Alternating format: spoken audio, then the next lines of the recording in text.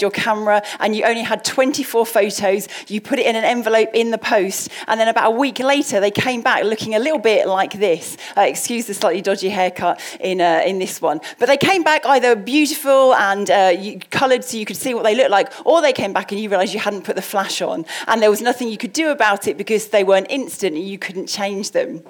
This particular pack of photos was taken back in 1987, and if you fast forward 36 years to now, we live in a really different world. So if I want to take a photo, I can get my phone out, I can look at it straight away. If I like the photo, great. If I don't, I can delete it, or I can just alter it slightly to make it a little bit more how I want it to look. Because we live in a much more instant world. Nowadays, if I want to do shopping at 7 o'clock in the morning online, I can have it arrive at my house by 10 o'clock that evening. If I want a full meal prepared and cooked and ready for me to eat in 5 minutes, I can simply just put it in the microwave. I don't have to write letters and put information in a mailbox and wait for it to be delivered. I can simply send a message and then I can know whether they've received it and read it or not because the blue ticks come up. And if they don't reply straight away, I can get angry. So we live in a world where actually much of the waiting has been taken out.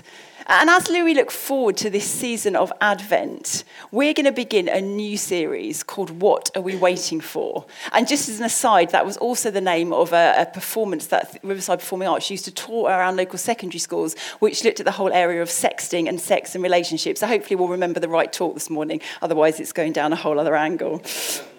So Advent is a time of waiting with the anticipation of something that is yet to come and that we celebrate at the end of the month with the birth of Jesus. Christmas trees were traditionally put up on the 24th of December, not because people didn't love having Christmas trees up, but because December was a month of anticipation, of waiting, where they didn't want to rush the waiting, they wanted to be in the waiting. We haven't really managed that very well at Riverside House so far. Just hands up, who's getting their Christmas tree next weekend, start of December? Yeah, a few people, yeah, the true people who love... Someone's got one up, you got it up already, Toby? That's amazing, brilliant. Fabulous. Toby, you win. So no longer is this a time where really we wait. We don't wait for the things in the same way that we used to. So as we begin this new series, we're going to ask the question of if this is a world or a society that we live in now where we don't really wait anymore, actually what is the meaning? What is the truth that we can learn in the times where we do find ourselves waiting? And over the course of this series, we're going to look at different seasons of our life where we find ourselves waiting. And this morning, we're going to be looking at the season where sometimes we find ourselves waiting in the darkness. Those moments where we feel like God is absent or silent, and we just don't know if he is there anymore talking to us. And just as a little bit of a warning, the story that we're going to be listening to later on in the service is of someone's experience of a time where they were with their loved one when they passed away and the way that they found hope within that moment. Now, most of us will have had or will have seasons in our life where we feel like we are waiting in the darkness, where maybe we feel like God is absent. But sometimes if you're like me, when you're in one of those moments, it's very easy to look around at other people and to say, well, their darkness is darker than mine, so I can't possibly make a fuss about my darkness. Or sometimes we might sit in our moment of a feeling that God is absent and look at someone else and say, well, why are they making a fuss? Because don't they know what I'm going on through here? But the wonderful thing about God is when the light gets turned out, actually the darkness is the same. Because whatever moment you're in, whatever you're experiencing, that is what God is interested in. There is no comparison, there is no hierarchy. It's simply God there with each of us in our moments. And the way that we're going to look to see where we can find God, even in these moments of darkness, is we're going to look back to see where God was. We're going to look around us to see where God might be. And then we're going to look forwards to see where he will take us in the future. Now, I don't know how familiar you are with these words that were spoken, but they're verses that come from the book of Malachi, which is the final book of the Old Testament. And these are the final verses from the Old Testament. And as we heard read to us, it ends with two more promises. One which says, but for you who revere my name, the Son of Righteousness will rise with healing in its rays. And then later on, he will turn the hearts of the parents to their children and the hearts of the children to their parents. 2 more promises, which add to the many, many hundreds of promises that we have found written throughout the whole of the Old Testament. Hundreds upon hundreds of promises where God speaks of a day where we will one day be back in relationship with him, restored to the full glory that he once gave us when we were first born in creation, until that moment where we turned our backs on him. And God sends promise after promise after promise to say, I will restore that relationship. I will give you hope for the future. But after these verses finish, there is a part of the Bible, which is probably the part of the Bible that we really don't pay any attention to. Because as we turn the page from the book of Malachi, we simply turn onto this blank page before we reach the second part of the Bible, which is the New Testament. Now, this morning, if we could have done, we probably would have had Dave have this as his Bible reading, but that would have been weird because he would have just sat in silence for a few moments on the screen. But here, on this blank page, is where I think we can find huge significance as we think about what it means for each of us to wait in the darkness. Because this blank page of the Bible is not simply just a page which we just flip over and we find the start of the New Testament. That blank page represents a period of 400 years from the end of the Old Testament being written to the start of the New Testament being written. A 400-year period where there is nothing written about the promises that God was giving, where there is nothing written about God was doing. It's a period of time that is often known as the period of great silence. And for those people who were living in that 400-year gap, I'm sure there were many questions. Where is God? All these promises that we have heard about in the Old Testament scriptures that we have heard read or we have heard spoken, well, they're not coming true. Where is he? Are they true? Did they even mean anything? I can't hear God. What's God doing? Is God even there anymore for me?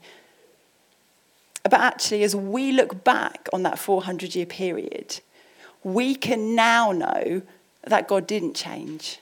He was still God. His promise of a restored relationship with him was still going to happen. His promise of a saviour, Jesus, God's Son, down here on earth, was going to happen.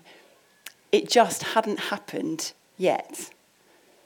Jesus, God here on earth, fulfilled over 300 of the promises that we find in the Old Testament about a saviour who was to come, who would restore our relationship to God once again. The people living in that 400-year period didn't ever see those promises come true, but it didn't stop those promises being true. Right at the beginning of the book of Luke, so one of the other stories that we find in the New Testament, we hear some other words said that are familiar that we've heard on the screen before.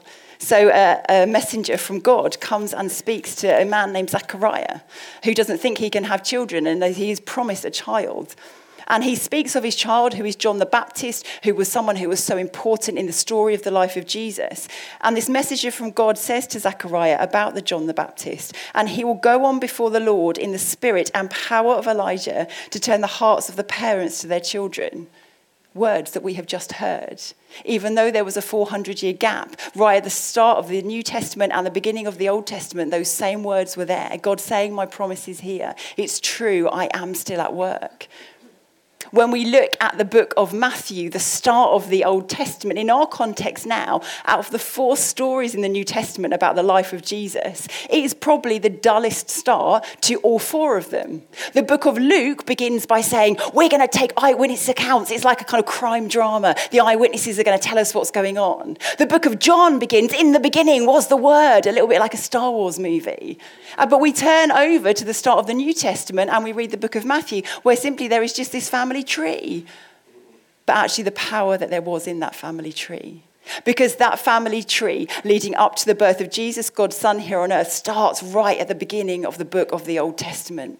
God saying, reminding us, I have always been at work. Even when you couldn't see it, even when you didn't know it, I had a plan right from the start that came through until this day when my rescuer came down to this earth. Now, I don't know if you are anything like me, but there have been many times in my life where I have found myself saying, I can't hear God. What is God saying? Maybe that's something you feel for yourself. Can I suggest that maybe if you are in that moment and you feel that, then there is something maybe even more important that God wants to say to you than the thing that you're asking. Because this book is full of promises which God is saying to you. And if you feel like God is silent, maybe actually he's saying, I just want you to know how loved you are. I want you to know that you are my child, that the invitation to come into my arms is open for every single one of you. You just need to take it. That God is saying to you, you are forgiven, that you are chosen, that you are beloved, that he will always be with you, he will never forsake you. So many promises that maybe that is what God is wanting to say to you above the thing that you feel like you want God to say. So however much the silence and the darkness might overwhelm us or surround us, actually we can look back and know that God was in control, that he is still in control, that he is greater than the darkness and that his promises can be trusted. But even though we can look back, that we can look back and say, okay, God was at work, even in the times when people maybe didn't feel like he was. Actually, sometimes when we are in the midst of the valley of darkness, we simply don't have the energy or the feelings or the emotions to be able to walk through it. Because actually we find ourselves crumpled in the valley of the shadow of death, overwhelmed by darkness, and there is nothing within us that can walk us through that. And maybe in those moments, it is one of the shortest verses in the Bible that can speak so powerfully into us, into our situations. Because in the book of John, chapter 11, Jesus tells a story, or there's a record of a story with Jesus, where some friends that he knew, two of the sisters came to him and said, Jesus, our brother is ill. He's going to die. You need to come and help him. And Jesus says, do you know what? This illness that he has now, this is not going to lead to his death. It's going to be okay. Jesus goes on, some other things happen. And then we hear that actually this man has died. Jesus' response in that moment is the verse that simply says, Jesus wept.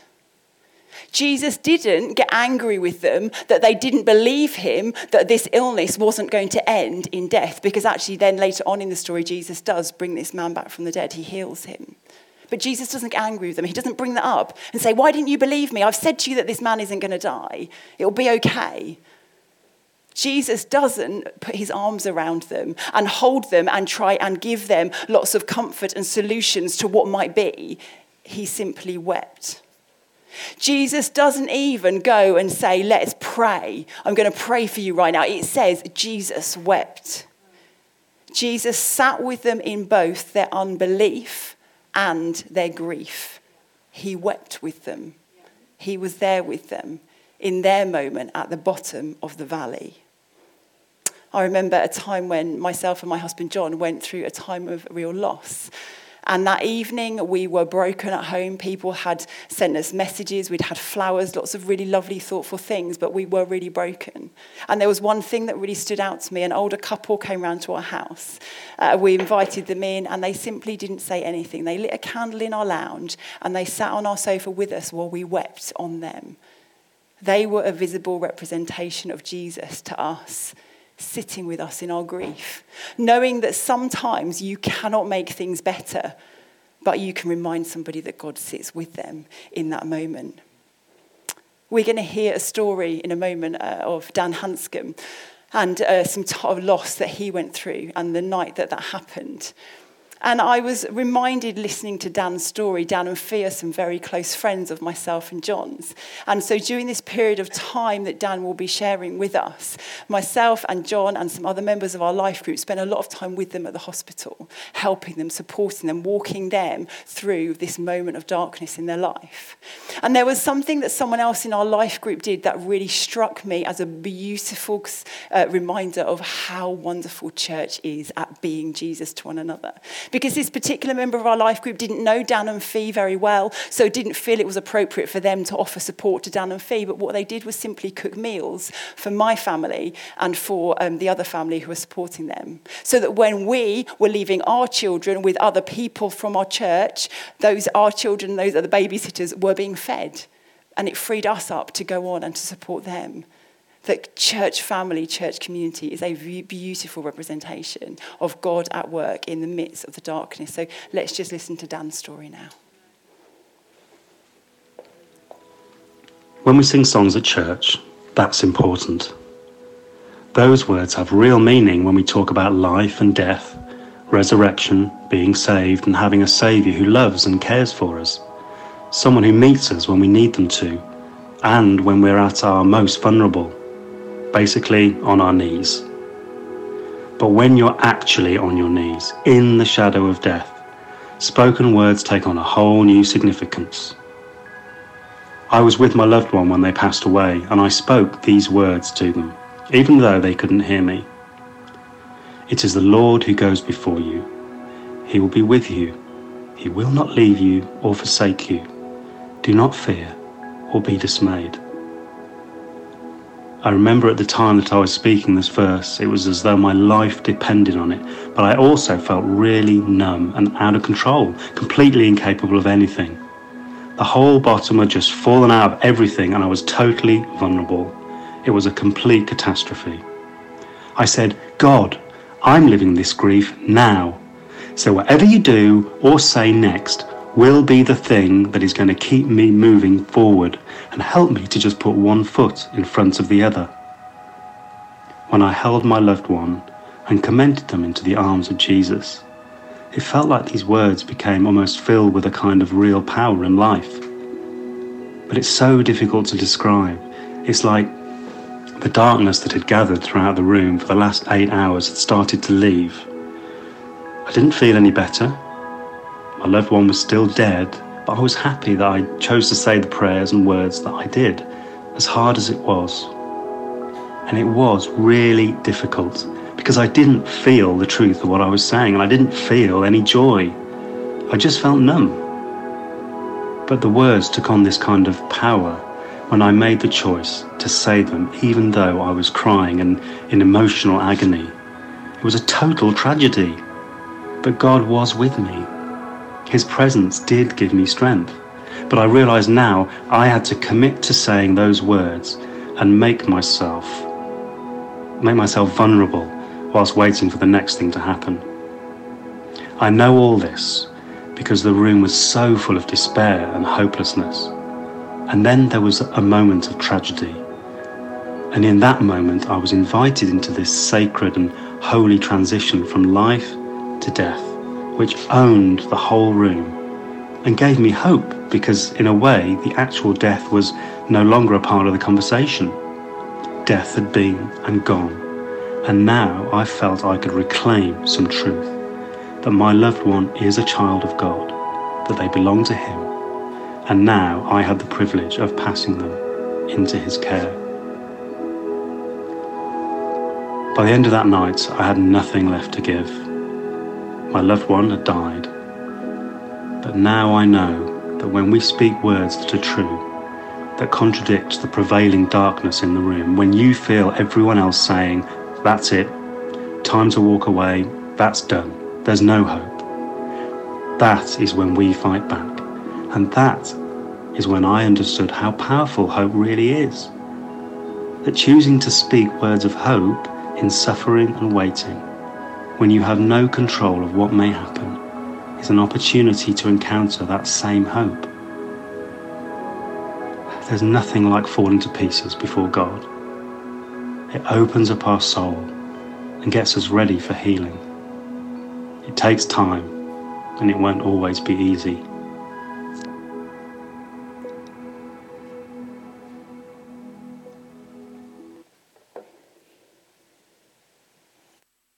Alan Emerson, in his book Luminous Dark, written at a time when he really was walking through a period of great darkness in his life, writes these words: "My humble encouragement to you is to engage. Cry your tears before his face. Write your own lamenting psalm in the light of his presence. Shout out your anger and shake your fists if you have to, but make sure you are facing him when you do. It may not give you all the answers you are seeking, but whatever you have to do, just don't turn your back. As a good father, God just wants to hold you in the process." I think for so many of us, particularly at this time as we look in the world around us and as we think about our own lives. We can so often question, why does God allow suffering? Why does he allow this darkness in our lives? But maybe if we take God out of the equation, actually there is nothing we have left other than to say it's simply just life. People get ill, it's life. Wars happen, people don't get on, it's just life. Isolation happens because people think about themselves and don't think about others, it's just life. But I wonder maybe if it's because we do know God that we are able to see glimpses of the world actually as it should be, which allows us to look at the world and say, this just doesn't seem right, or as it should be. Paula Gooder, in her book, The Meaning in the Waiting, writes these words: "We are living in the in-between. This explains why we can have a vision of the world as God yearns for it to be, but not the ability to bring it about in full. In other words, we see glimmers of God's glory in the world, but have to wait for the time when that glory will suffuse the whole of creation.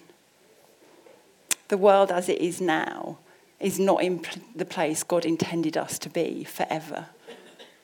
Yes, we can partner with him down on this earth. Yes, we can know his presence with us in all circumstances. But the wonderful truth that we have is that this is just the introduction to our story. And we have a future and a hope that is greater and that is yet to come.